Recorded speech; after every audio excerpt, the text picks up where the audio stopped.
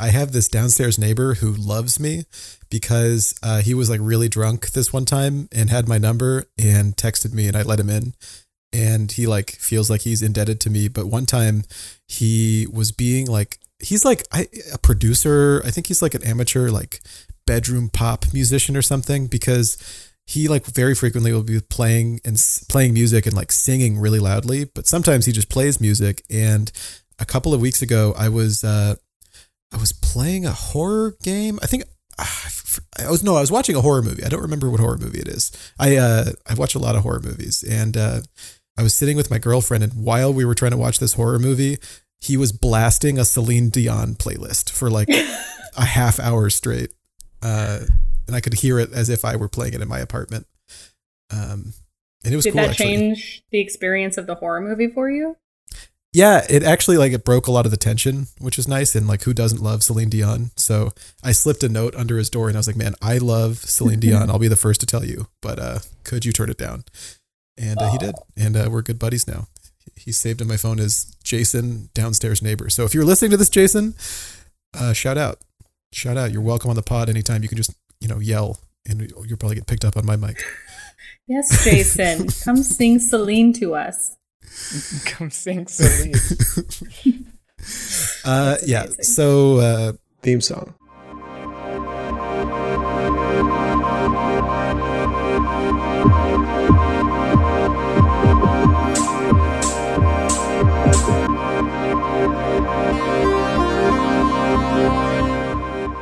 Greetings, podcast land. We are broadcasting once again, joined this week by a very special guest, Connor Carson, a game developer at Sam Barlow's studio. What's the studio called, Connor? It's called Half Mermaid. Half Mermaid. So tonight, Connor will be telling us all about that. She'll be giving us the full mermaid experience. But before we do that, I'll bring in the podcast because this is the Motion Pixels podcast. I'm your co-host, August Meyer. August, say hello. Hello! Joined by my lovely co-host, Matthew Rawlings. Matthew, say hello. Hello. And as I just mentioned moments ago, astute listeners will recall, we are also joined by Connor Carson, video game developer extraordinaire. Connor, say hello. Hi. Oh my God. I have never been introduced in such an official fashion. I have butterflies now. Half butterflies or full butterflies? I'm going to call, I like 75. They're controllable, but they're pretty high. It's okay. I'm feeling it, So the butterflies are under control. There's nothing to worry about because this is the Motion Pixels podcast.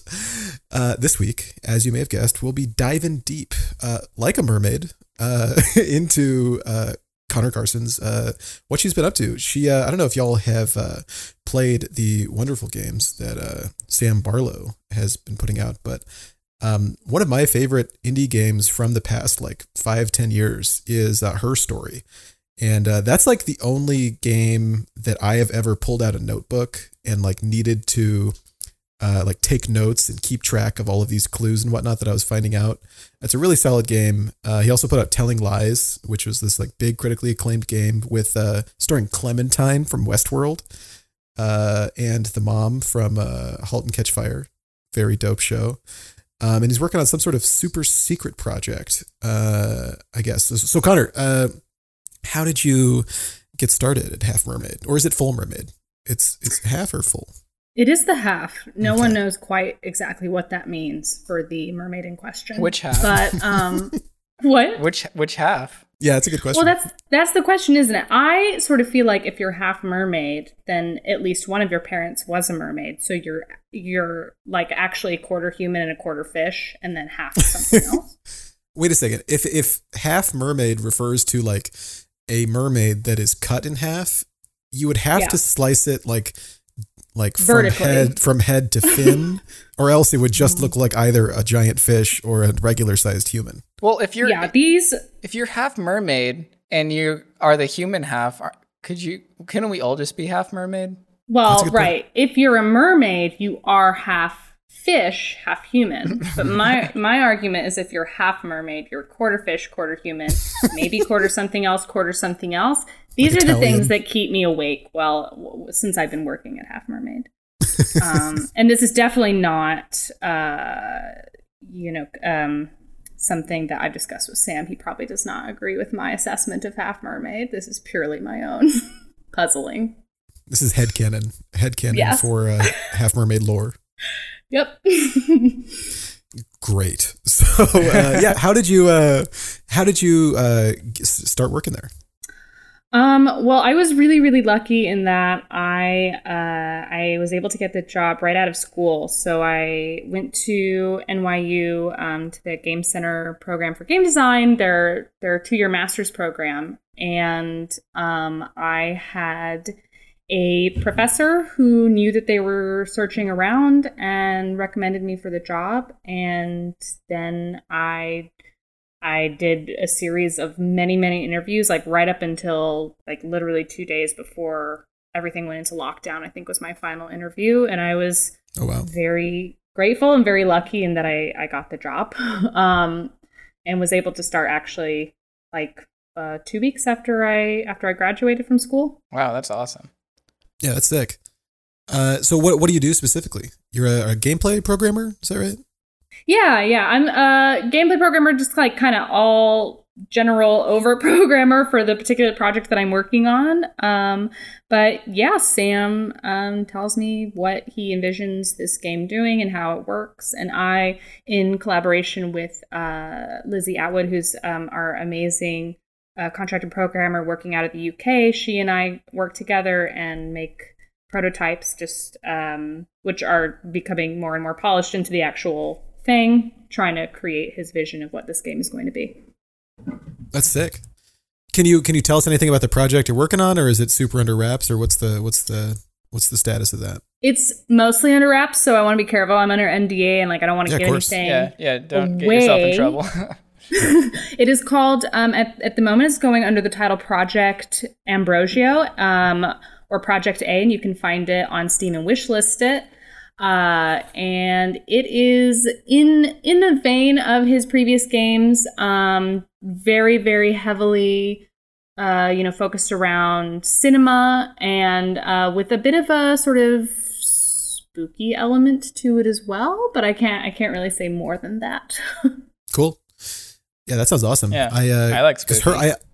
I didn't play Telling Lies, but I played the shit out of her story, and I wouldn't say it was spooky, but it was a pretty dark game. So to see more of that sounds really cool.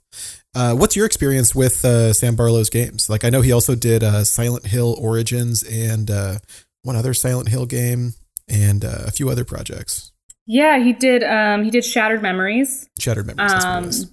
Yeah, I really hadn't played much of Sam's games before applying for the job. I knew of them, and we had definitely talked about them in some of my classes in school.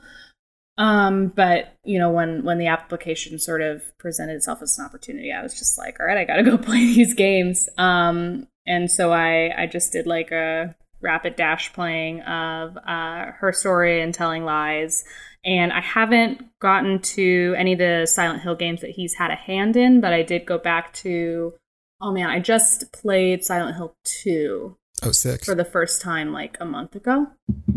And my experience with the Silent Hill series before that was being a kid with the PS4, and we had like one of the demo discs that came with the console that had a demo of Silent Hill on it, and my sister said, under no circumstances play this. So obviously I played it and decided that like I never wanted to touch another Silent Hill game in my life. And look where that got you. So here I am. Cool. Yeah. So this is a spooky game, which is cool for the month of October, which, generally pretty spook filled. What are some of your favorite, like, do you have other favorite, like horror games, horror movies, things that kind of inform your work? Definitely. I am, I love horror stuff. I struggle with like the really sort of gore-centric horror, but like creepy, suspenseful horror I love. I watched a lot of like possession films growing up out of a fascination because I was raised Catholic. And so I was equal parts like, I want to understand this. And like, wow, my mom is telling me this is real. That's kind of fucked up. Sorry, I don't know if I can swear. Can I swear? Yeah, go for it. If you swear, it's over. Yeah, we're like literally ending the call. Connor. Shit. All right.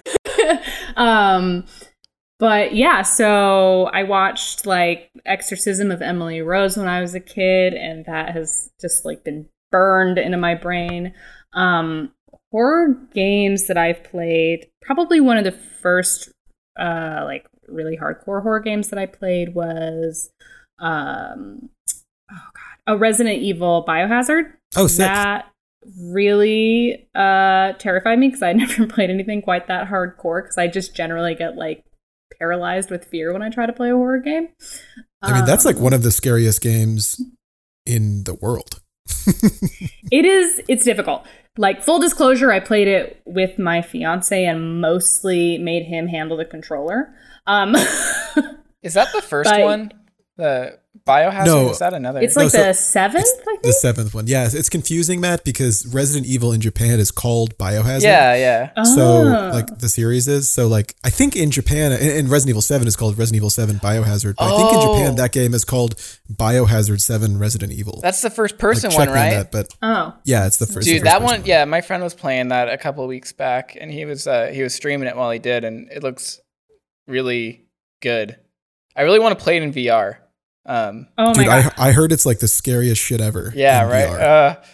I've watched a lot of Let's Play in VR, and I do not think I could handle that.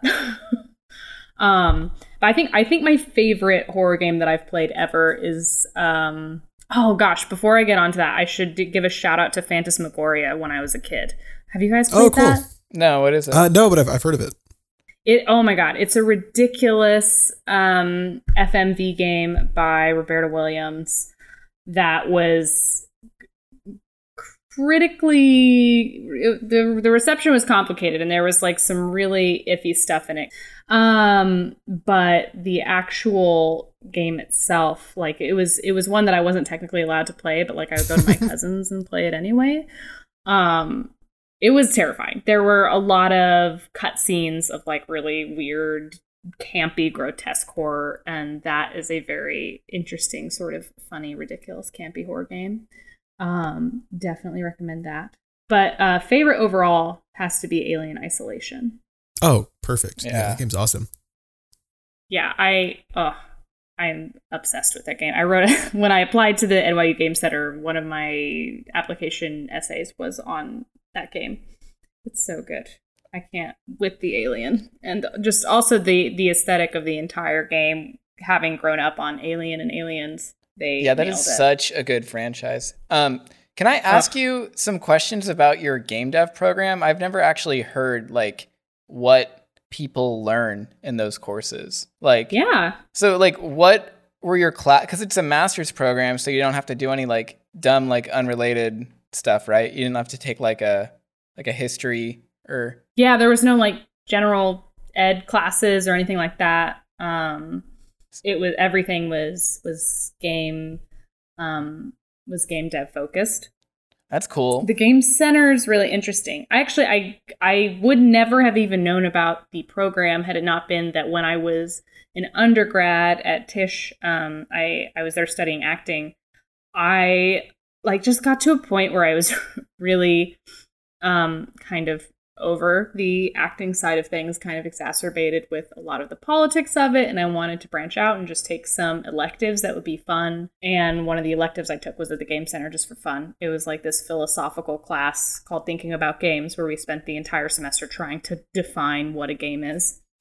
And I had this amazing professor, Charles Pratt, and then it was years later that I like reached back out to him and was like, hey, what if I did this as a career? And he was very supportive of me in applying to the master's program. And basically, the NYU Game Center is really focused on making independent game developers. So they're not necessarily like, grooming you to go out into AAA development right away. They really want to give you a full toolkit to be able to develop on your own, to be able to do the narrative design, to do at least basic programming, or if you're more interested in that, then to do more advanced programming, to do, the basic art, whatever you have to do to sort of be a like fully equipped, rounded game developer on your own, is really what they were focused on. Wow, that's awesome. So like, were there like courses on genres? Like, there were some elective courses on genres. Like, I know there was a horror game 2-credit elective course that I really wanted to take, and I couldn't fit it into my schedule that particular semester, which was a bummer.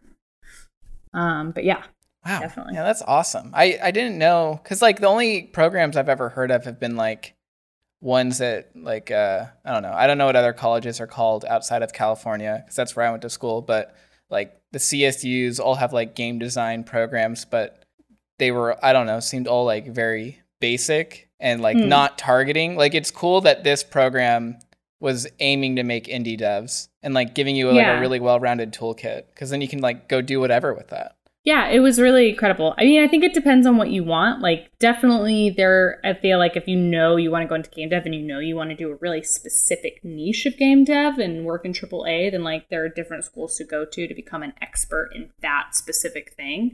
But if you just want to be an independent developer making your own stuff and able to sort of survive that way, doing various contract work and that kind of thing, the Game Center was amazing and really, really good at sort of letting you pick and choose where you wanted to invest your time. That's cool. So like, did they teach you like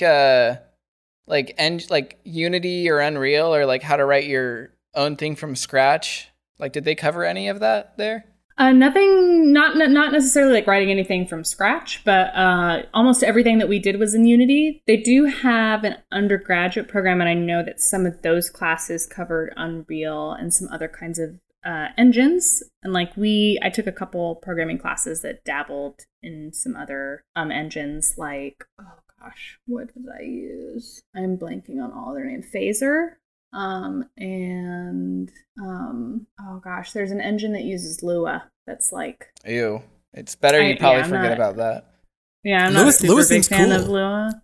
Lua's like you can like do anything with Lua, right? Or like that's what you use to like mod just whatever game, right? I mean, I'm not experienced enough in it to probably make a really informed opinion, but in the few weeks that I spent with it, it pissed me off. Yeah, I've written some janky macros in World of Warcraft with Lua, but sick. I can't imagine like writing a whole game engine in that. Yeah, that was rough. Pretty much everything we did was C# and Unity, and then there was a little bit of room to dabble in other stuff in a couple of classes.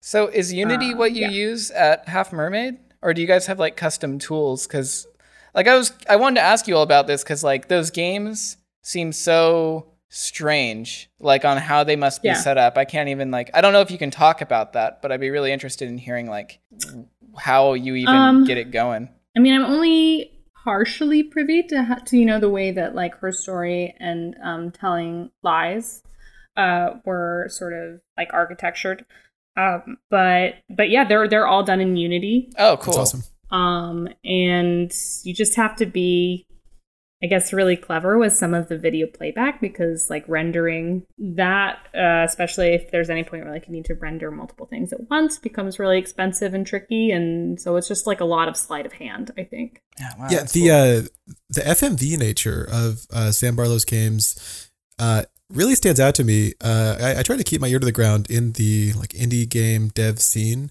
and almost no one else that I am aware of is going as hard in the paint with FMV as this guy. And I think it's cool because growing up, I always thought of FMV games as like hokey and like, I don't know, not for me. Like I remember seeing cutscenes from Command and Conquer. I don't know if you're familiar, but like Tim Curry is in Command and Conquer. Yeah. And like, those cutscenes are like so like pulpy and campy. So I always kind of associated FMV games with that. Like they're going to be campy. Like man, I'm blanking on the name, but it was called Night Trap. One of the early FMV games is about like a house under siege by a vampire, and it was like banned by like by conservatives in the United States because it was like so, I don't know, it was like it let you like kill people and it showed it, with video, but it was still super campy. So the fact that like in 2020, or I have no idea if Project A is FMV, but in earlier in the last decade with Telling Lies and Her Story, I just think it's so cool that like FMV is given prestige, like when someone takes it really seriously. Mm-hmm. Yeah, I mean, I think, you know, it was really born out of sort of a necessity when Sam was creating Her Story, which was just, you know, how can I do this effectively and within my budget? And obviously, you know, paying a ton of artists to do 3D modeling or God forbid, like doing motion capture was all going to get very expensive. And just actually filming live actors and using the footage within the game was the most effective sort of method for him to tell the story that he wanted to tell. And it worked. And so he's really stuck with it. He's also a huge cinephile. Sam's knowledge of cinema in general is mind-blowing to me. If you're ever just like bored and want to learn about really interesting random cinema from history, go look at his Twitter at Mr. Sam Barlow. It is insane. He is equally parts, I would say, cinephile and a games expert. And I think a lot of the use of FMV comes out of his love for that. But yeah, I think it came out of initially, it would seem to me, out of necessity, which I think a lot of really good game design choices too. It's like, I have to do this thing, but I'm constrained by X, Y, Z, and then you just have to get clever with it. Sure. Yeah, I mean, that leads to some really, like, some total magic. Because like I was blown away by Her Story. Honestly, I played the whole thing, like binged it in one night with my buddy. And yeah, I mean, it's just awesome. And you see the like cinematic influence in that game, and I'm sure with Telling Lies as well. And I've been following Sam Barlow on Twitter for a while, and this month has been delightful following him because he's been posting tons of like stuff about horror. And he's like, I'm doing this thing this month where I'm watching a horror movie every day, and it seems like he's like almost doing the same thing, because like every single day he's posting about some random, typically like horror movie that he's been watching or is thinking about. And yeah, it's awesome. It's cool to see like the melding of like cinema and video games. Like I think the biggest budget example of that is probably like Hideo Kojima and all of his games, like all the way back to like Metal Gear Solid. The first 3D Metal Gear game was like, I think it took people by surprise because of its approach to storytelling, like from a cinematic perspective. Like games had cutscenes before Metal Gear Solid, but Metal Gear Solid is made like a spy movie, and that just hadn't been done before. So I think it's really cool to see kind of the mixed media approach to game developing. And it's really exciting because I love movies a lot. My whole life I've been just as passionate about movies as I have been about video games. But you, Connor, like we went to high school together, and all through high school you were like the drama girl. Like you were in like all of the plays and musical and whatnot. That shout out to Mrs. Schmelzer, the drama director. That she put Schmelzer. On. Schmelzer, friend of the podcast. You're welcome on anytime. If you want to hop on the mic. That would be an amazing episode. Yeah, so, you know, talking about cinematic influence, maybe theatrical influence in games, like how do you feel that your like tenure in theater and acting informed your game development? Sure. I think, well, it's interesting. I think about this a lot because I think it is influencing my work in like a vast number of ways. First of all, I don't think I would have ended up in game dev or with the job that I currently have if I didn't have that previous experience within theater. Because I was pretty 100% committed to that. I went to undergrad for that, and then I sort of became disenchanted with it through my experience as an undergrad, and then with a couple of years following auditioning. And I still had a love for acting, for performance itself, and I started to get into voiceover, including sort of exploring a little bit of video game voiceover, where I found I was really meeting like the best it felt to me like I was meeting the best people within the industry in a sense. But I became more and more disenchanted, and I remembered that professor that I'd had as an undergrad who had actually taken me aside at one point and been like, "Hey, have you considered this as a career?" And that was the first moment that it clicked for me, like, oh, people make games for a living. I could do that. And so I went to him, a couple of years after trying the audition thing. And I was like, I don't know why, but I feel really drawn to this. I feel like it's sort of this perfect middle ground between all these things that I've invested my time in. And am I crazy for wanting to do this or for wanting to apply to this program? And he was super supportive.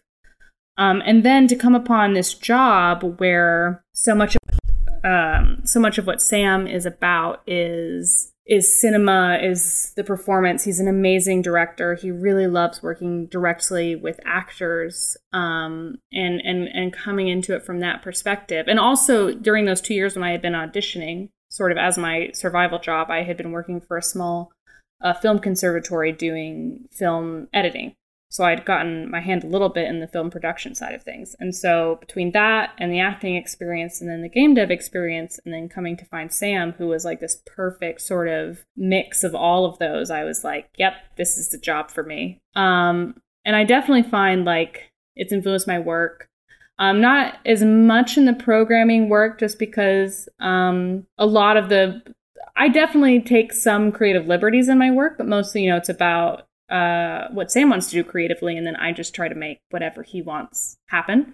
But like in my personal work and things I'm developing on the side for fun, like I do a lot of narrative writing, and I found it's influenced me massively. If for nothing else, in that like I love working on narrative work and doing even interactive fiction, and being able to write from a character first perspective and really be focused on the objectives, and less on I don't want to say the plot. Obviously there's focus on the plot, but writing everything from a character perspective, sort of like that's like where I'm coming from to begin with, is huge and has been a really big help to me.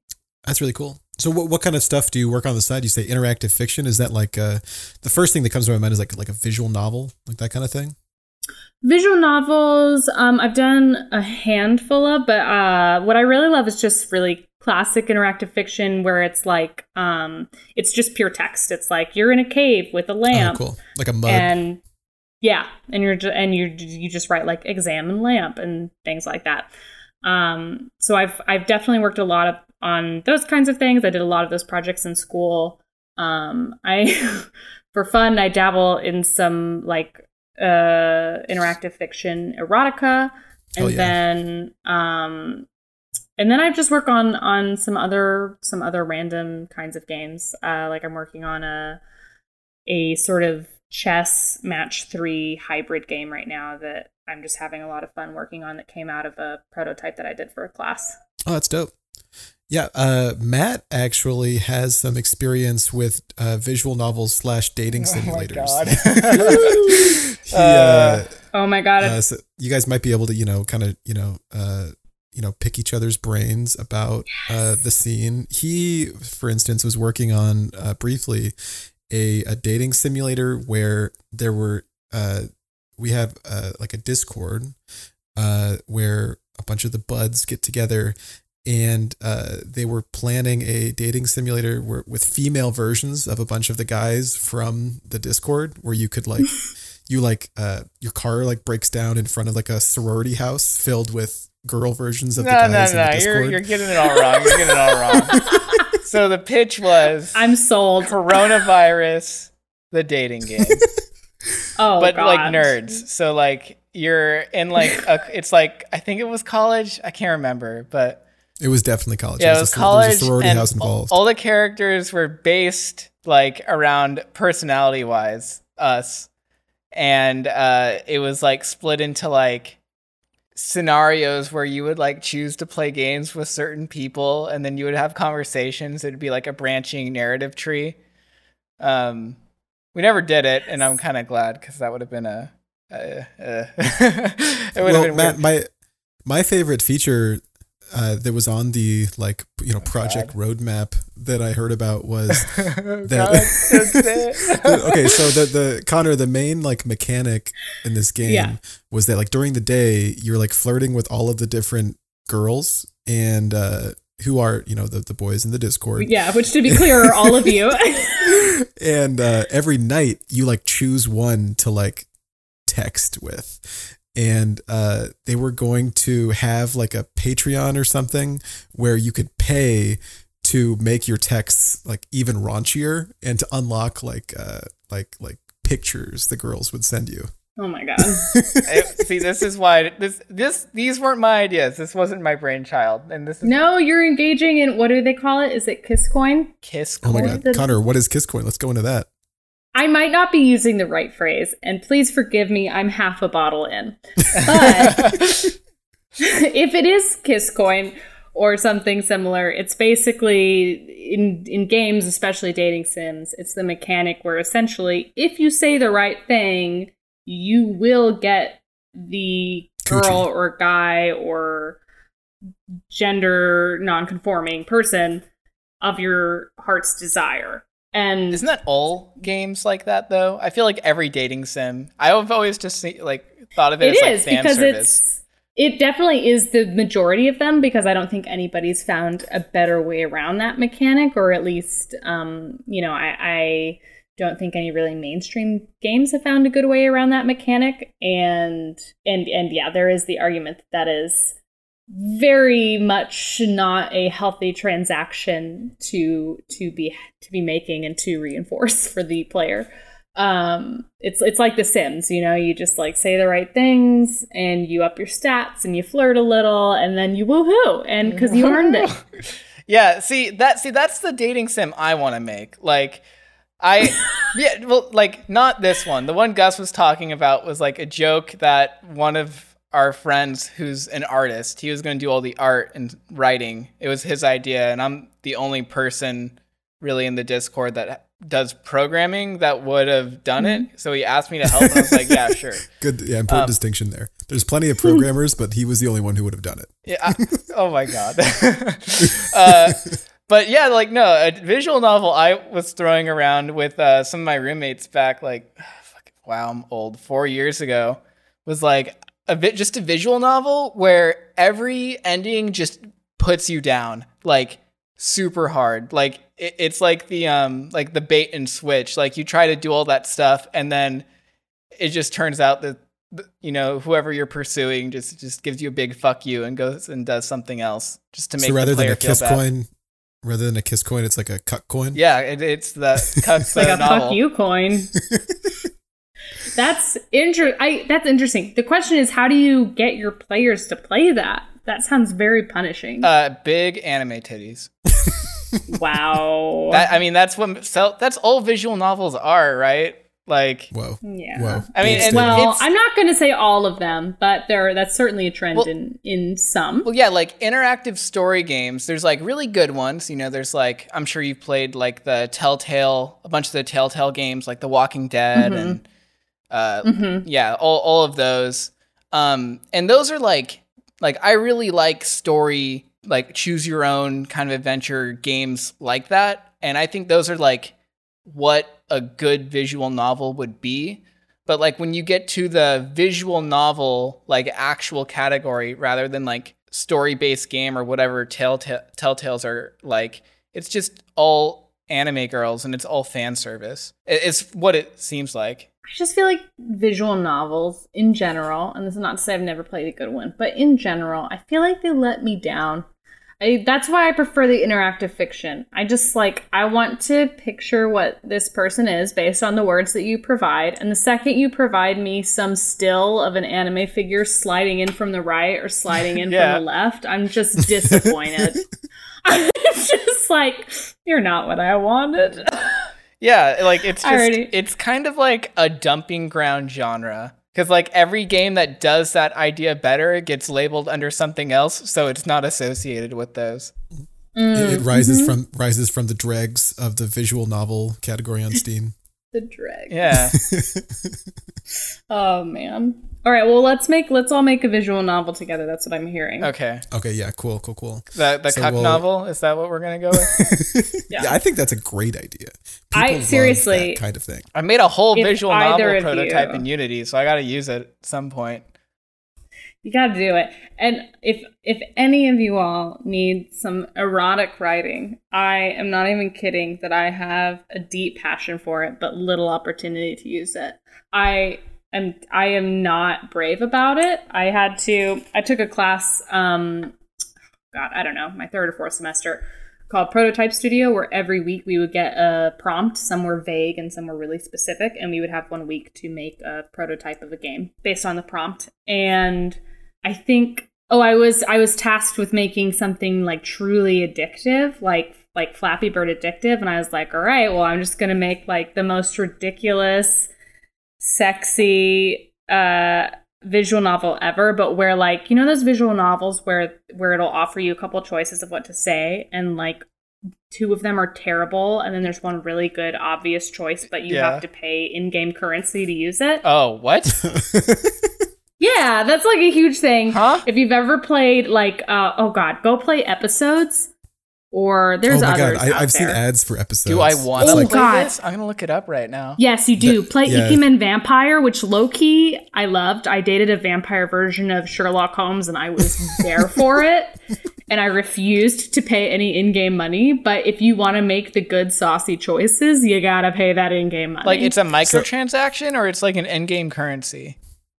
It's an in-game currency that you mostly are only able to get by spending real money. Jesus Christ! So Connor, can you give us an example of what this looks? So, like, take us to your experience with sexy vampire Sherlock Holmes, and like, what's the scenario where like you would have to dish out some like fucking tokens to get the vampire D? This feels really personal, and I have a vague memory because there was like. Low-key, I went through about a month and a half or 2 months of playing this really hard during quarantine. And then my fiance had this medical emergency. He, spoiler alert, is totally fine, but his lung collapsed at the time. And I was terrified to death for him. And I was like, it's because you're emotionally cheating on him with this vampire game. Oh my God. So I put it away. But every night it still sends me notifications and is like, Arthur misses you. And I'm like, well, I miss Arthur too. God, it's but like here an we are. e-boy for your phone. That's sick. That's brilliant. It's really ridiculous. The lines are super insane. One of the lines that he said was that like he wanted to like have all of you, your mind, body, and soul, like something really intense and kind of toxic. But I was like, yeah, sure. Go for it. Yes, I will pay $1.50 for that. I will pay $1.50 for you to own my entire being. That sounds like a healthy relationship. Okay, Connor, if I can just like interject a little bit, one Please. Like very something very close to the hearts of the Motion Pixels podcast is the baseball scene from Twilight. What are your thoughts on Twilight, and is Twilight the best baseball movie in your opinion? This is amazing that you brought this up, because I was literally considering about 5 minutes ago mentioning that one of my friends from the Game Center, who's an amazing game dev and narrative game writer, her name is Elizabeth Ballou. I don't know if she's made it. And if she hasn't, trademark, it's hers. So back off, everybody. But she wanted to make a dating sim that was purely based on the baseball scene from Twilight. Oh my God. Oh, I would 100% play that. There are so many of us online who are obsessed with that scene. I follow so many on Twitter, like Twilight fan accounts, just in the hopes that the baseball scene will like, there will be like a GIF of the baseball scene on my timeline. Oh my God, it's so good. I don't know why she hasn't done it yet, because it is just money waiting to be made.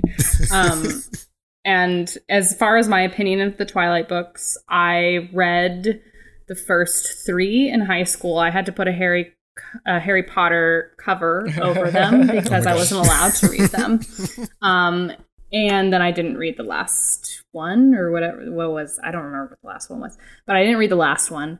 I was over it at that point. But did you watch the last movie? No, I know what generally happens. Like, I know that Jacob marks her baby and is in love with her unborn child. And, like, names her. It's really wild. It's too much. No, Jacob. But I've been trying hardcore to convince my fiance to watch it with me with the mindset of, it's a parody. It's really entertaining if you watch it. It's a parody. Okay, but see, I unironically, completely legitimately think the first Twilight movie is, like, dope. Yeah, it's like, pretty good. I love that movie. We watched it for the podcast a little while back, and, like, I was just, like, blown away how much I loved it, because, like, growing up, it's, like, kind of goofy, and I always liked the Twilight movies growing up. But, like, coming back to it, I was like, okay, this probably hasn't aged well. But no, like, I think Twilight 1, like, fucking rocks and is so silly. And, like, the baseball scene, like, okay, so a fun fact I learned about the baseball scene. So when the sexy bad vampires, because, you know, we're following the titular, you know, sexy good vampires of sexy Twilight. Bad vampires are my best. I don't remember what that vampire's name was, the main sexy bad vampire, the male one. Yeah. Although I don't remember either, but they're all very sexy. And, you know, like bare chested, you know, beautiful, beautiful specimens of vampires. And so when they enter that scene in the baseball scene, when the bad vampires come and, like, you know, put a wet blanket all over the Cullen family tradition. So there's this crazy shot where they're walking up and they're walking towards the camera, like, faster than it looks possible. And the way they filmed that is they had them all on, like, a big treadmill, like one of those, like, treadmill things at the airport. And they, like, just, that's out of the shot, but they have them walking on that. So it seems like these vampires are just, like, rolling up in, like, the dopest way possible, you know, because vampires are, you know, extra fast and sexy. Yeah. But yeah, cinematic masterpiece in my opinion. Unironically, Twilight fucking rules. That's so good. Twilight is amazing. You know what else is amazing in the same genre? Interview with the Vampire. You know, I've never seen it, but I love Tom Cruise. I've never even heard of that. I love Brad Pitt. Oh my God, Matt, how have you not heard of it? Oh, Matt, what? I was reading this in high school. We had to have talked about it. The Vampire? I'm looking this Interview up. with a Vampire. Yes. Yeah, it's by the Anne Rice. It's this series of books. Wow, it's old. This is a movie based on it. It's 1994. It's old, but it's magical. It's like, oh God, it was half of my sexual awakening. Obviously, the other half was Phantom of the Opera. But wait. Backtrack. So who were you into? Were you into the Phantom or the opera? The girl. Oh yeah, the Phantom of the Opera. The opera. I was there for the opera. Very cool. No, I was. I was obviously into the opera. It actually irks John, my fiance, every single day because I tell him he's Raoul, but he knows that I love the Phantom. I love Raoul too. Raoul is the healthy, good love. But the Phantom is Christine the slightly... is just like jonesing for that Phantom D. Yeah, I mean, he has that mask. It's Gerard Butler in the movie. Come on. It is that unhealthy, sexy, like, hit me with another round of that ridiculous toxic love. It is so stupid unhealthy, but I'm there for it. And that was probably like biggest part of my sexual awakening. I think mine was probably a Goofy movie. For some reason, Roxanne. Roxanne, the sexy college dog girl. Maybe dog face, we might say. She did something to me. I don't know what it was, because I always felt, kind of like Max of a Goofy movie fame. So to see him get the girl, really, really spoke to me. And this is not the first time that I've heard this. Yeah, I mean, I think Roxanne is, a wonderful lady dog, and I want the best for her. In the X Games one, in the sequel, I think they're like a happy couple, if I remember correctly. So I think that's like... No, she doesn't exist. Wait, what? Yeah. They definitely broke up because she is not existent in an extremely goofy movie. The sexiest dog character in movie history? They do not mention her. She is never seen. The only awesome female character that I can recall... Well, no, there's Goofy's girlfriend. Yeah, that's the best one. But Pete's girlfriend, the moody like slam poetry girl. No, see, that's the thing is that, you know, I'm also into goth slam poetry girls. So that also did it for me. So I really, the Goofy cinematic universe really awoke me sexually as well. Huh. Yeah, that's fair. It was good. You guys had sexual awakenings from movies? Yeah, big time. Huh. Have you not had yours yet, Matt? I don't think so. It'll happen. Just read Interview with the Vampire. I was playing. Shout out to another friend. Virginia Wilkerson. She made a game called That's Gay, and it's like a card matching game where you basically have like a set of cards that are presented randomly, and you decide together as a table what is the most gay. And to be clear, she is queer, and this is made as like a very sort of queer-friendly, satirical game for everyone to sort of decide what is the most gay in their personal experience of queer culture. And one of the cards that, in my experience, consistently wins is Interview with a Vampire. Wait, so you're saying, so I know sexy Brad Pitt vampire and sexy Tom Cruise vampire are in that movie, but are they a couple? Are they a vampire couple? They're not officially a vampire couple, but there is so much. There is Frodo, Sam, sexual tension there. Okay. Frodo and Sam had sexual tension? Take a step back. What? Yeah, take a step back. What? Did you watch that film? Yes. Film? I've seen the extended edition probably a dozen times. I've seen the extended edition 5 dozen times. Oh my God, you just uploaded a picture of Roxanne. Yeah, in a Thrasher t-shirt. We'll put this on the pod. It's it's a very important image for me. This is really good.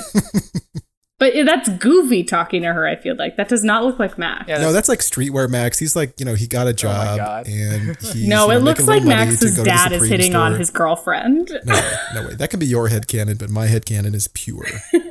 Goofy would never do that to Max. Okay, hold on. Right. We pulled away from the real conversation piece. You think Frodo and Sam had sexual tension?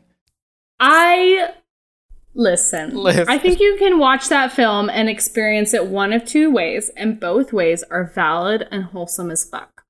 One way is that they had a true, beautiful bromance that was just unbreakable by anything under Middle Earth's beautiful sun. But the other way is that they were fucking in love with each other, and that is equally valid. And there's going to be moments when they look at each other and Frodo says, "I'm glad you're here with me, Sam." And you'll never look at it the same, and you'll be like, yep, they're in love. I love that for them. It's beautiful. It's beautiful. Either way is valid and beautiful and wholesome. But you can definitely see it either way. And you're never going to unsee it. Go back and watch them and watch all the moments where they say little adorable things to each other. I've actually only seen the movies each once, and that was in theaters when they came out. Wait, okay. Wait, what? That doesn't make any sense. Yeah, that's the case. Everybody growing up, y'all were all obsessed with Lord of the Rings, and like I liked it. Say, not to bring up your dating history, but you dated somebody in high school who was very obsessed with this film. Yeah, let's dig into Matt's dating history. No, we're skipping really that. We've already started. But yeah, no, like I mean, everybody was obsessed with it, but I never saw it the second time. I've seen them, but I like people are like have these marathons where they'll watch like the extended cuts are like 5 hours each or something, right? Like 4. They're about 4. Okay. Yeah. I've never seen those either. It just sounds like a lot. God. I've seen them probably close to 50 times. Hell yeah. I watch them almost every single year. They're probably my favorite thing in the entire world. Yeah, the extended edition of the first movie, I can't even watch the theatrical cut of The Fellowship of the Ring because we get like an entire hour in Hobbiton in the Shire, and it's like there's just nothing better than a bunch of like quasi-Irish, short people running around shooting off fireworks. There's nothing better. It's true. And all the Galadriel scenes with the I think her giving the gifts and everything, that's like all cut. Oh yeah, see, I don't even have like a frame of reference because I only watched the extended editions of The Lord of the Rings. As it should be. Don't worry, Matt, we'll fix you. Yeah, we'll fix you, Matt. You broken man. We'll make you whole again. Okay, so let's circle back. Let's circle back. We've gone a bit out of pocket. This is probably the horniest that the podcast has ever got, which is a good thing. It's a good thing. Maybe somebody will have their sexual awakening from the Motion Pixels podcast. Oh my God, I wish that so much. Yeah, if you are sexually awakened by this podcast, tweet at us at Motion Pixels, join the Discord. Just an eggplant. Just tweet an eggplant. Yeah, tweet an eggplant at or all peach. Of us, just so we know. Or a peach, or a watermelon. like a whatever is your preferenced fruit. Yeah. Whatever fruit gets you going, tweet that at us. Or vegetable. I don't know. Or vegetable. It could be a tomato, like one of those like fruit vegetables, like you don't really know what it is, but you know that you're like into it. You want that ketchup. It's pretty undisputed that that's a fruit, but it's okay. And in many people's opinions, it's like the flat Earth thing. I'm just kidding. We're not. This is not a flat Earth podcast. We're over that. Cut that part out, Matt. Cut that part out. We don't want to get taken down by big flat Earth. Yeah, by big flat Earth. Yeah. No. Yeah, just bleep. Just find like a really cool soundbite that is like makes it sound like I'm saying something really informed and like wholesome and good. And just bleep it out with that. That'd be cool. We would appreciate that. But so tweet at us, whatever sex, fruit, or vegetable gets you going, if this podcast has sexually awakened you. And if not, don't. But that's Connor. valid too. Connor, so yes. So you say that, you're out there, making like bomb indie games with Sam Barlow and the like half to full mermaid crew. You have these side projects going. Like what else do you want to dip your toes in game development? Like what genres or kinds of projects would you want to get into? Oh man, that's a toughie. If it's too tough, we can go back to talking about Tom Cruise and Brad Pitt, because I feel like we didn't like dig deep enough into that. We didn't really delve into that as much as I thought we would. No, it's okay. Oh man, it's interesting because I feel like I've sort of had my hand in such a hodgepodge variety of game genres in my studying. And I certainly didn't know when I started school either that I was going to be into programming specifically. But what I also spent a lot of time in was narrative writing and design.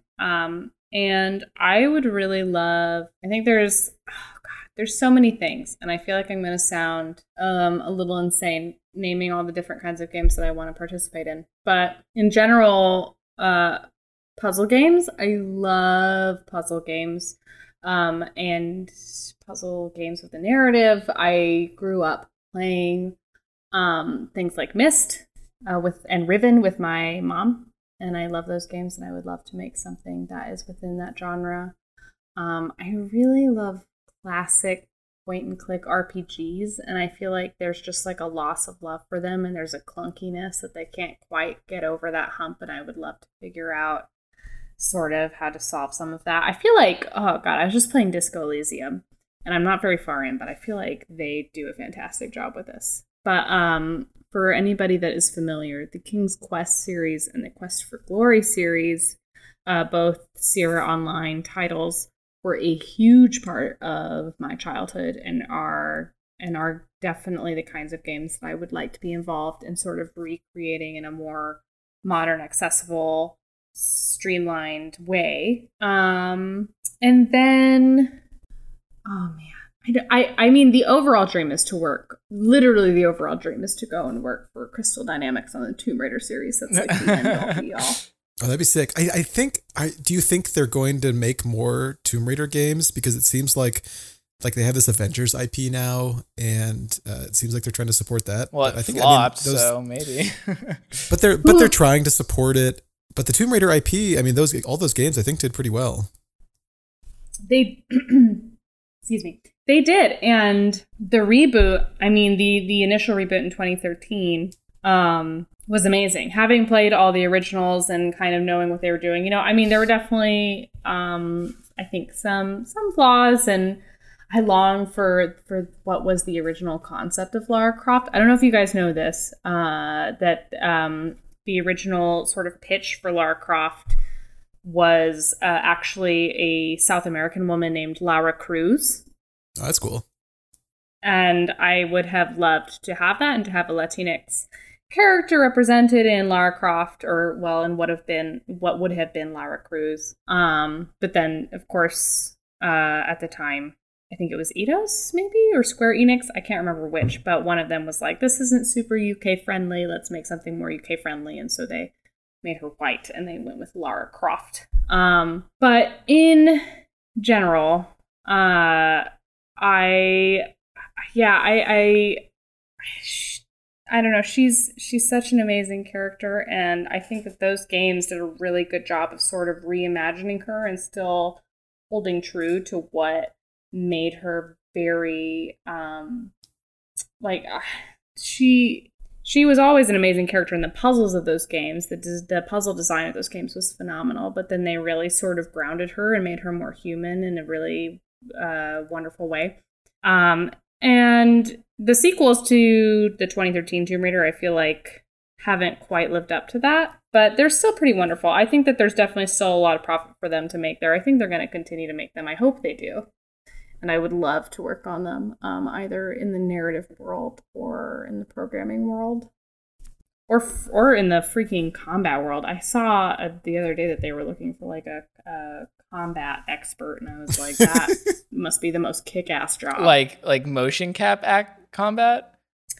Yeah, I think you're kind of deciding what her combat is, and probably like it sounds a little bit like it would be like a fight director job. God, that's so cool. Which would be the most badass thing. And it was something that I did a lot of when I was acting, was stage combat. Oh, that would be amazing. There's so many realms that I would be willing to work in if it was on a Tomb Raider game. So, Crystal Dynamics, if you're listening, my name is Connor Carson, and please hire me. But yeah. So, okay. Yeah. Go on. Another thing I wanted to ask is, you are an actor and you work at a studio that makes FMV games. Yeah. So are you going to leverage your skills here? Am I just going to be like, Sam, drop me in this scene? I've got it. Put me in, coach. I mean, like, that's, I don't know, like indie studios, like, I'm not sure if you're familiar with like Supergiant. They made like Bastion, and their most recent game was Hades. They're like a 10-person team. Yes. Oh, yeah. Yeah, you have? I'm familiar with them. I haven't gotten to Hades yet, but it is high on my priority. Oh my god, Connor, Hades is so dope. All of Supergiant's games are awesome, but Hades is amazing.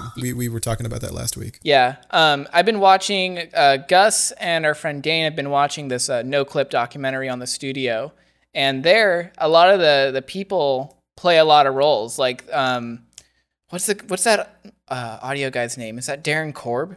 Is that his name? That sounds right. Yeah. He literally does like all the instrumentals for all the music tracks, the voice acting, the mixing, like everything. He does so much of it. And like, you know, it's just because it's a small studio and they got to do it. And it's like, you work at a studio where you do FMV and you have a strong acting background. And I know you're an amazing actress because we did like, I mean, granted, it was high school drama, but like you were the star of the, you know, the small pond. So like you got chops and you've only been doing more.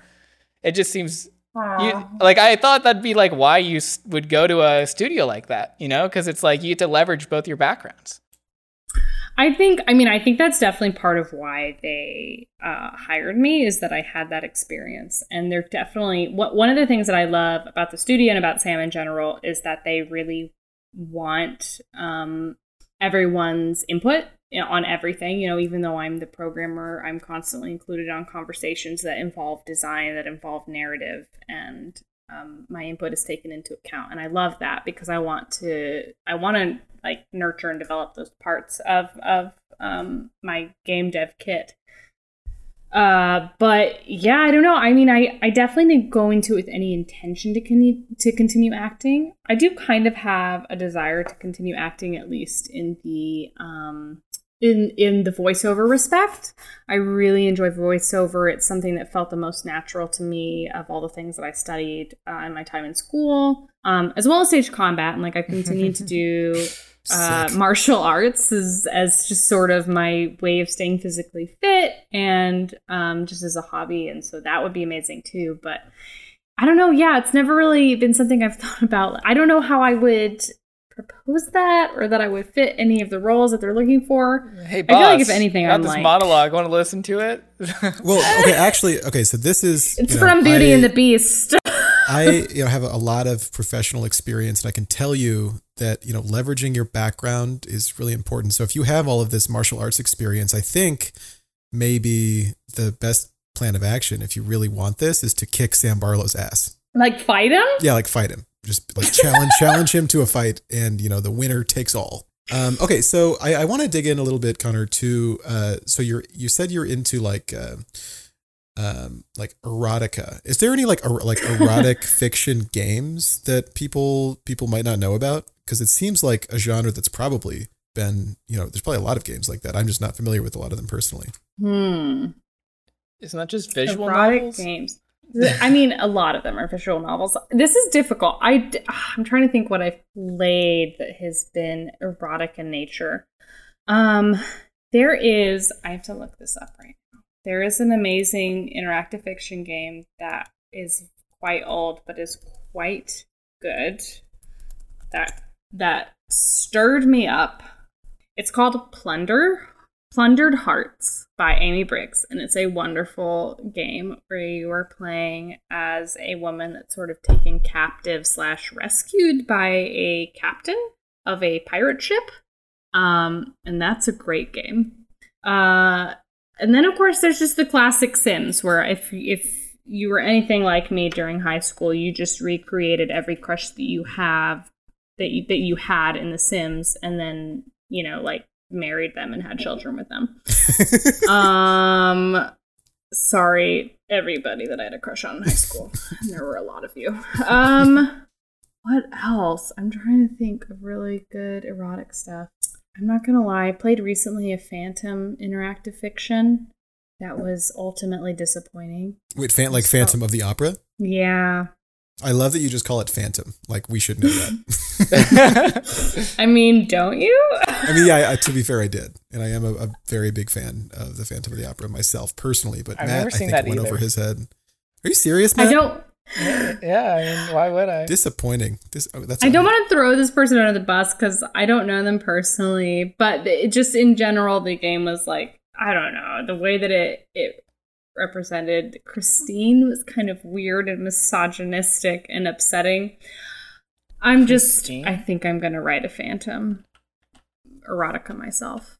But yeah, I don't know. I haven't played a lot of great erotica games, to be honest, other than those I happened upon on accident as a child, because I was like looking up anime fan art and I happened on some not safe for work stuff that eventually led to me playing like weird anime porn games that I did not understand.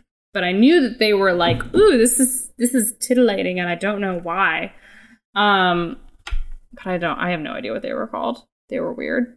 Yeah, it just seems like in today, like it seems like games are really opening up with the subject matter that they're willing to tackle. Yeah. Like maybe in the past 10 years, I think it's really been opening up, but especially now today with all sorts of stuff you see, like in fucking like Cyberpunk 2077, like the biggest game of this whole generation coming out, you can have like multiple genitalia like right from the get-go. That's in the character creator, and then you can romance all sorts of different people of all sorts of different backgrounds. So I think the space is ripe for like erotic games. I think people are a lot more accepting of that now than they would have been back when the anime porn games were the only things that were hidden away in the dregs of the internet on the dark web.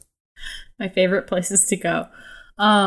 Yeah, no, I think you're right. I think that they're a lot more accepted. There's a lot of room for exploration there, and it's really exciting. I have a lot of game dev friends that are exploring that space, and I see a lot of games that have come out sort of exploring that space. I have not taken the time to explore, and I really need to do that.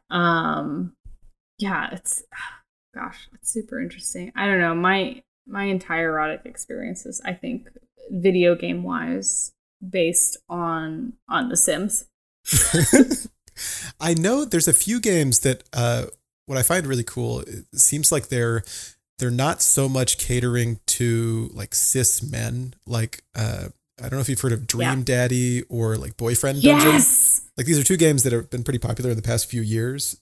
Dream Daddy's like a dating simulator where you're dating a bunch of like fantasy dads. There's like the sexy vampire dad, the like I haven't played it myself, but I watched I think NoClip has a documentary on Dream Daddy that y'all should check out. NoClip, we plug this on the podcast all the time, but it's this YouTube channel that does these awesome video game documentaries. But yeah, they did one on Dream Daddy and it seems really cool. So I think it's cool that there's just more being made for more types of people. And I think that's really important, especially because games are just so dope. You know, I want everyone to play them, you know, so I want something for everyone. I agree. I think that there's an amazing amount of work being developed, especially by indie developers, though certainly by some AAA companies as well. I have played Dream Daddy. It's amazing. And I have some friends that have definitely been working on personal projects that, you know, are involve queer relationships that are amazing. And yeah, I'm really excited to see more games like that coming to the surface and coming into the mainstream, especially. Yeah, I think it's super cool. I'd love to see more of that. But yeah, you know, we'll be staying tuned to your body of work, Connor, to see if you know, do something in that space. That'd be pretty cool. Okay. I love all aspects of horror, and I like forcing myself to like sit and watch. Like I was watching this movie today, Zombie, and I started to like instinctively cover my eyes with my shirt, but I stopped myself because I'm not a bitch. So I like made myself watch it, and I love that kind of stuff. I love just like feeling really, that's what I love about horror, is like it forces me to be uncomfortable in ways that other genres don't really do. Yeah, I get that. I watched this might be a movie you'd be into, Connor. It's called Dogs Don't Wear Pants. It's a newer movie, Finnish. Have you heard of it? Are you familiar? No, I have not heard of that. Okay. It's a pretty cool, I actually really liked it. So it's a Finnish movie called Dogs Don't Wear Pants, and the titular dog is a dude who is treated like a dog and made to act like a dog by this dominatrix that he's like isn't really, I don't know if he's falling in love with her, but it's like a horror adjacent movie about a very like boring doctor guy, real uptight guy who finds out that he's really into being humiliated as a like subordinate to this scary dominatrix who's into like super violent, gory stuff. It's a cool movie. It's on Shudder. I'd actually recommend it. I just watched it because I thought the name was funny. Dogs Don't Wear Pants. And turns out it was actually kind of a sweet movie. It was this like kind of heartwarming because there's a scene where the guy goes to this dominatrix and is like, "You can do anything to me," and she's like, "Okay," and then she pulls out one of his teeth like without any like anesthetic or anything. But the movie has like this like really heartwarming happy ending where he just like, this dude accepts that like that's what he's into. And I was like, it's like the first horror movie I watched this month. I've tried to watch like a horror movie every day, and it's the first one that had like a happy ending, and it was like very, very, very surprising given the context of the film. I was gonna say, because the second you said the title, I Google imaged it, and one of the first images was somebody pulling out somebody else's tooth, and I was like, yep. How does this have a heartwarming ending? Yeah, but I see, it's kind of lovely. Yeah, it was nice. You know, kind of made me step out of my comfort zone. It was the first dominatrix horror film I've ever seen. And it was cool. I'd actually recommend it to anyone with a Shudder subscription. I think it's like an exclusive of theirs. But yeah, okay, so my big question, so horror-wise, is, Connor, have you seen Hubie Halloween? I haven't watched it yet. It's on my list, but I have not watched it yet. Yeah, it's absolutely wonderful. I mean, it's like maybe the stupidest movie I've ever seen, but I would definitely recommend you watch it. I've become somewhat of an evangelist for the Hubster. Gus, did you see the comment on the tweet of our last podcast? Oh my God. Yeah, dude, I was responding to this guy. So kind of on our, I tweeted out the link to our last podcast. It was like mostly we talked way too much, honestly. And I'm sorry to our audience about Hubie Halloween. We went real deep into this very stupid movie, and a like gimmick Twitter account called, I can bring it up, but the account is called something like, has Adam Sandler made a good movie yet? Yep. And all the account does is tweet no every day. And they responded to our tweet, and I'll pull up the tweet now so I can get this right. I want to do them justice. They said, all that talking about Hubie Halloween better have been talking shit. And then I just responded, you can tweet yes now, because he only tweets no. and then he said, I don't think I will. And then I crudely photoshopped. I don't know if you've seen Uncut Gems, but there's that scene where he's like, where Adam Sandler is like, holy shit, I'm gonna come. But I photoshopped this image to say, holy shit, I'm gonna insist you respect Hubie. He has not responded, so our first official Sounds Twitter like you beef got him with this dude is not resolved. But yeah, I think I got him. But yeah, check out Hubie Halloween if you like really stupid movies. I enjoy a stupid movie now and then. Yeah, that would be our official recommendation to you. If you leave this podcast with anything, I hope it's with the intent to watch Hubie Halloween. Okay, in your opinion, Connor, is Hubie Halloween the title? Do you think that's a play on words, like Happy Halloween? Hubie Halloween. Oh, interesting. I did not process it that way until you asked that question. Yeah, I think that was probably the intention, but it just doesn't work. But I love that they committed this multi-million-dollar film with a name that doesn't really make sense. I think it's just wonderful. I love that kind of thing. It's like one consonant too far. If it was Hubie Halloween, I would process it that way. Yeah, I think it's wonderful that it is so dumb, and it really mirrors the whole film. But Connor, what are some of your favorite horror films? So you said that this game that you're working on with Half Mermaid is somewhat inspired by horror films, horror cinema. What are some of your horror movie inspirations? Like what are you mostly into? Let's see. I mean, top films are definitely going to be I think Alien, in the way that, I mean, it was just really groundbreaking, and the suspense was like, I don't know, it was truly phenomenal, those films. But also, I think probably the one I've watched the most, and it continues to get me every time that I watch it, is The Shining. Oh, that's like my favorite movie. It's so good. Beautiful. Oh my movie. God, it's phenomenal. And I actually just read the novel for the first time. Oh, how was it? I just started getting into Stephen King novels, but I haven't checked out The Shining yet. Oh my God, it's so good. I love the film, but I have to look at it as a separate entity because there's something about the book that gives you such a window into Jack Torrance that is just not at all achieved in The Shining. I think, oops, I dropped my pop filter on the mic. I think that The Shining as a film is phenomenal, everything about it. But what the book does is gives you this phenomenal window into who Jack Torrance is and what motivates him and the way that he works, and just humanizes him in a way that is not, I don't think, represented in the film. In that, like in the film right away, you're like, who is this kind of fucked up, creepy dad?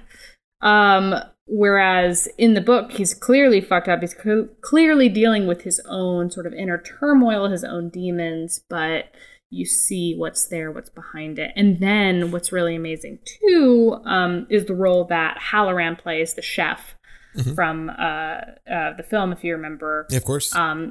He plays a much larger role in the book that is so amazing, and he's my favorite character, maybe one of my favorite characters ever written. And I just don't feel that the film quite does him justice. I know that it's pretty well known that I think Stephen King was not a huge fan of the Stanley Kubrick film, and I think that maybe that could be in part why, the way that both Jack Torrance and Halloran are represented. The book's phenomenal. The film is also phenomenal. I just have to look at it as sort of a separate entity, a very specific interpretation of the book to really get into it. But God, it's so good. The way it was shot, everything about it. Oh, it's amazing. Yeah, I think The Shining is one of not just the best horror movies ever, but I think it's just one of the best movies ever. The way it uses suspense and color and world building. I think a lot of movies have taken a ton from The Shining. It's so dope. I love that movie. Matt, your favorite horror movie is Paranormal Activity, right? Or Paranormal Activity 3, is that your favorite? Mm-hmm. Yep. But besides that, and Paranormal Activity 3 absolutely slaps. That's a great movie. Besides that, Matt, what are some other horror movies that you're into? Oh, dude, there's so many. Like, see, I don't know if this was a PPC or we talked about this on a pod, but like the thing that's so great about horror and the reason it's my favorite genre is because like so many are like shitty in a weird way. Oh, I love shitty movies, dude. But you can still love them. Like saying Paranormal Activity 3 is your favorite like horror movie, like just sounds wrong because it's like the fucking third Paranormal Activity, you know, but like every horror movie can just have like something good about it that grabs somebody. And that's usually what I look for. As long as there's like one little piece that I really enjoy about it, like it's one of my favorites. Like I had a big soft spot for found footage when that was huge. Like, you know, like obviously all the Paranormal Activities. But then there's a Netflix, they put out 2 movies that were called VHS that were like vignettes. Great movies. It's just a bunch of like short found footage stories all tied together with this like shitty meta narrative. And it's cool because like a lot of them are like, have you ever seen these, Connor? I have not. Oh my God. I'm going to be honest. I feel like they would cause me to never sleep again. Oh, they're not too bad. Like the concept is it's just like, a lot of them are like, imagine you're in like a fucking like an English class that's teaching horror, or I guess a creative writing class that's teaching horror, and the teacher writes prompts on like a whiteboard. It kind of feels like the people came up with the stories like that way. Like it's like, oh, zombie, but it's filmed in the perspective of a guy wearing a GoPro, you know, so like a zombie's wearing a GoPro whole time, and they're just modding. Yeah. Classic genres. Yeah, and it's just kind of like little tweaks, and it's kind of cool to see how it's done because it's very like B movie, but like it covers a lot of like interesting ground. But yeah, I enjoyed stuff like that, and then also just like thick camp, like Evil Dead. Dude, I love Evil Dead so much. Man, what a great franchise. God, Bruce Campbell, dude. Bruce Campbell is just one of the funniest actors of all time. And the way that he like still is just like so like that. He's still just like capitalizing on the character that was created in like 1981 or whenever the original Evil Dead came out is just so great. Usually it's just, I find that kind of cringy when actors do that and just kind of sad, but with Bruce Campbell, it just works. He's got that chin. You know what I mean? He just got that chin. Yeah, friend of the podcast, Bruce Campbell. Okay, Connor, so you have a PS4, right? Yeah. Have you played Until Dawn? Oh, fuck yeah. Okay. I was going to say, is it good? I've wanted to play that for so long. I own a copy of it, but I don't own a PS4.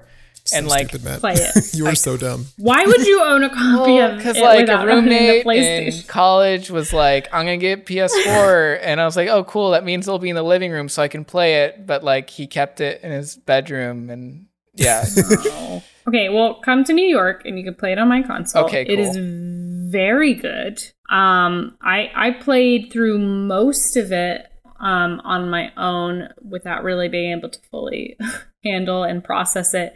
And then last Thanksgiving, I forced my brother-in-law to play through all of it for mine and my siblings' entertainment. And it was amazing. Yeah. That studio's awesome. Making another game. I don't Yeah, even well, know. they have they're doing an anthology series now called the Dark Pictures Anthology, I want to say it's called. They put out a game last year called Man of Medan, which was like a ghost ship story, like about like a haunted battleship. That was pretty cool.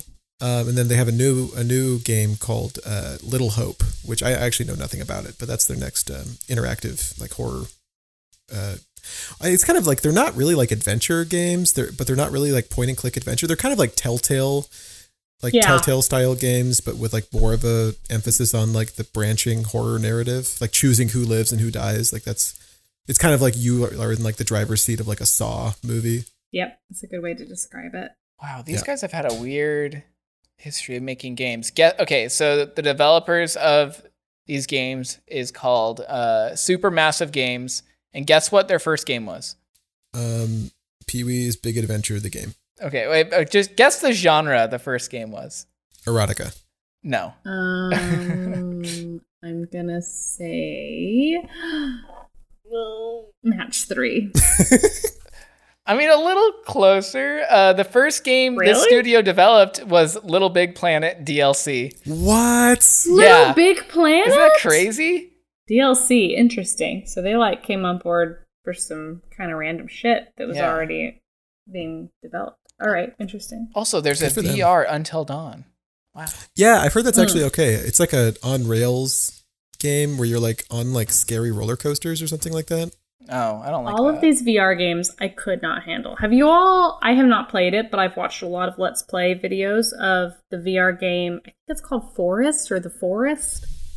Yeah, I've heard about that. It's also just flat. Like you can just play that on a TV. Oh, okay, I've only watched the VR videos. That shit's fucked up. Yeah, that game's really good. Like, if you can totally go like that game has one of those what is it? Like you're going crazy meters. I think they just call it sanity in that game. But like like like the systems where like to ward off enemies, you have to build effigies out of like the bones of the parts of the people that you kill, but it makes you go crazy. Like what? You didn't know? Oh yeah. That's like a whole like it's like a crafting game, right? But like you use bones for parts, and the way you get bones is you kill the cannibals and then you burn their bodies and you get bones, and you can build effigies that like will act as like scarecrows, kind of. What a system! Yeah, right. Like who designed that? A great indie developer. It's amazing. Oh man, this is, I mean, very, very barely within the horror genre, and I'm sure y'all have talked about it plenty. But have you all played Among Us, and can we all play Among Us together? Yeah, sure. That'd be great. That'd be sweet. Yeah, we were playing a lot right when that initial. I'm glad you brought this up because we were playing that a lot when it first kind of got big. And a couple weeks ago, we had an exchange on our Discord where somebody called us out for our hot takes on Among Us because we kind of trashed on it. Because like, I don't know. I was looking at it kind of wrong. Like I'm sure you've played a lot of social deception games before, right? Yeah. Like, you've played, like, I'm sure, like, Mafia or something, like, in person with me. Yeah. Secret Hitler. Yeah, and so, like... Mafia, Secret Hitler, I'm trying to think of other examples. But, yeah, I played a lot of deception games like that. Yeah, and so, like, coming from, like, a background with things like that, and then playing Among Us, which... It's a social deception game, but the talking is at a minimum... because you don't talk while you're doing like half of the game.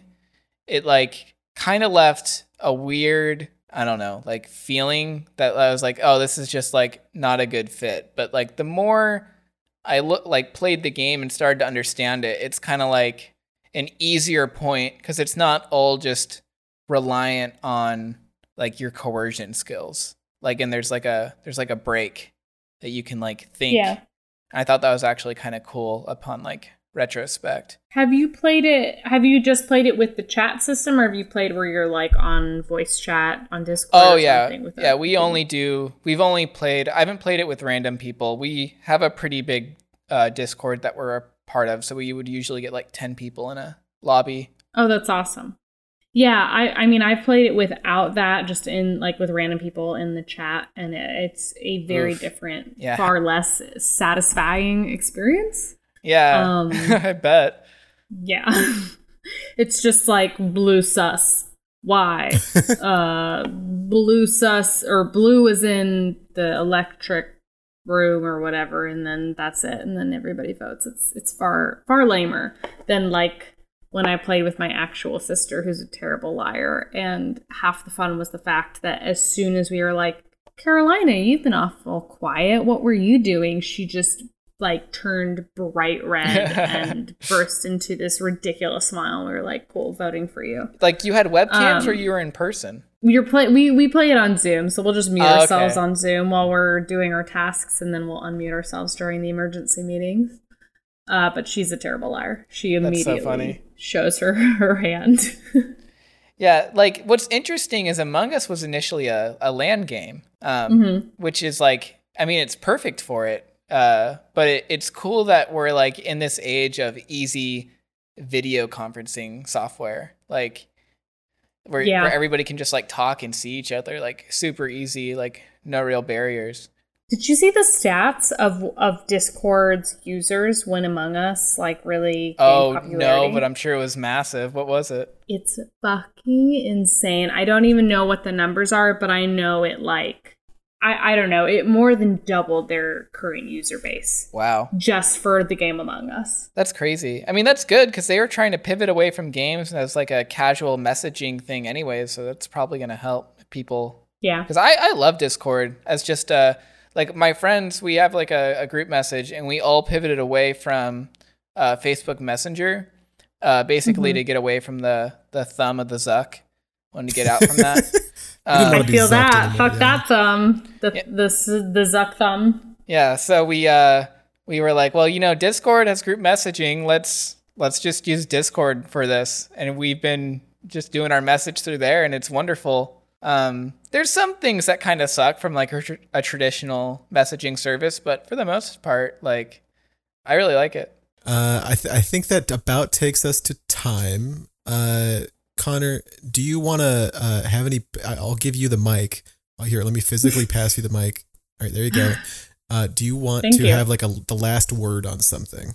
Last word. Oh, I do have a last word, which is not so much a word as a slight conversation. I'm sorry, August.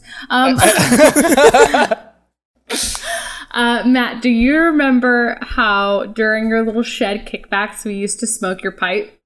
Yes. Okay. Well, and for the record, I'm not that I care or it matters either way, but we were smoking tobacco.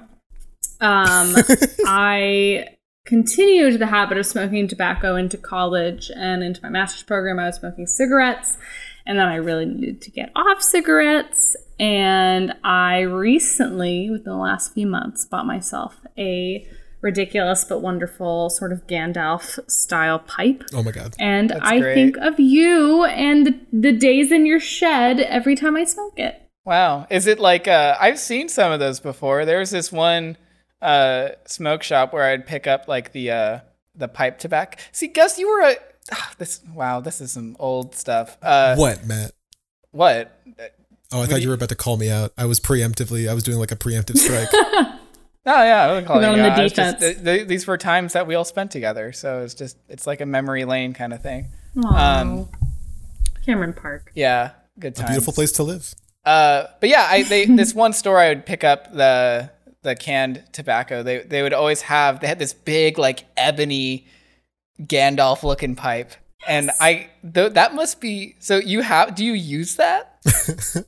I do. It's not quite as long as the Gandalf pipe. It is a long pipe, but it's not quite as long. That sounds like a bitch to clean, dude. It is annoying to clean. I have a really hard time pushing the pipe cleaner through it. Do you need like extra long pipe cleaners? I think I do. It's such a bitch. It's a little too narrow. Like the cleaner gets stuck halfway through, and I'm just like hurting my fingers on the fucking shit in the pipe cleaner. But it's lovely. It has little beautiful bits of turquoise running through the pipe. Whoa.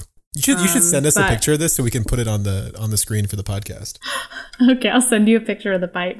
I literally can't smoke it anywhere. We don't have access to a backyard, and so I'm just like on the sidewalk in Brooklyn, leaning against a scaffold like a dumbass, smoking a Gandalf pipe. You know, and everyone in my neighborhood is just like, who is this hipster asshole smoking her pipe?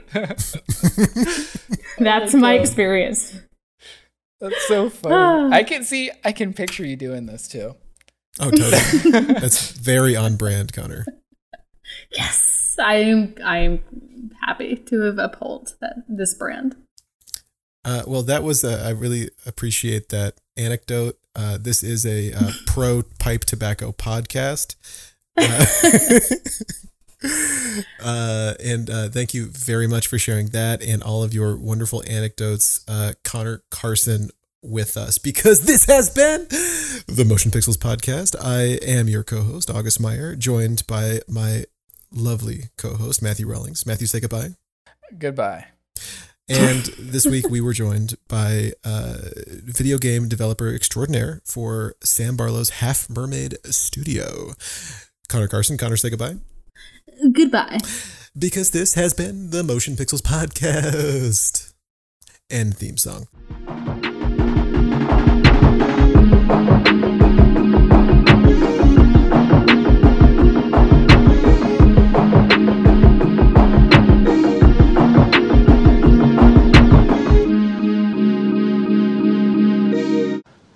I'm finished.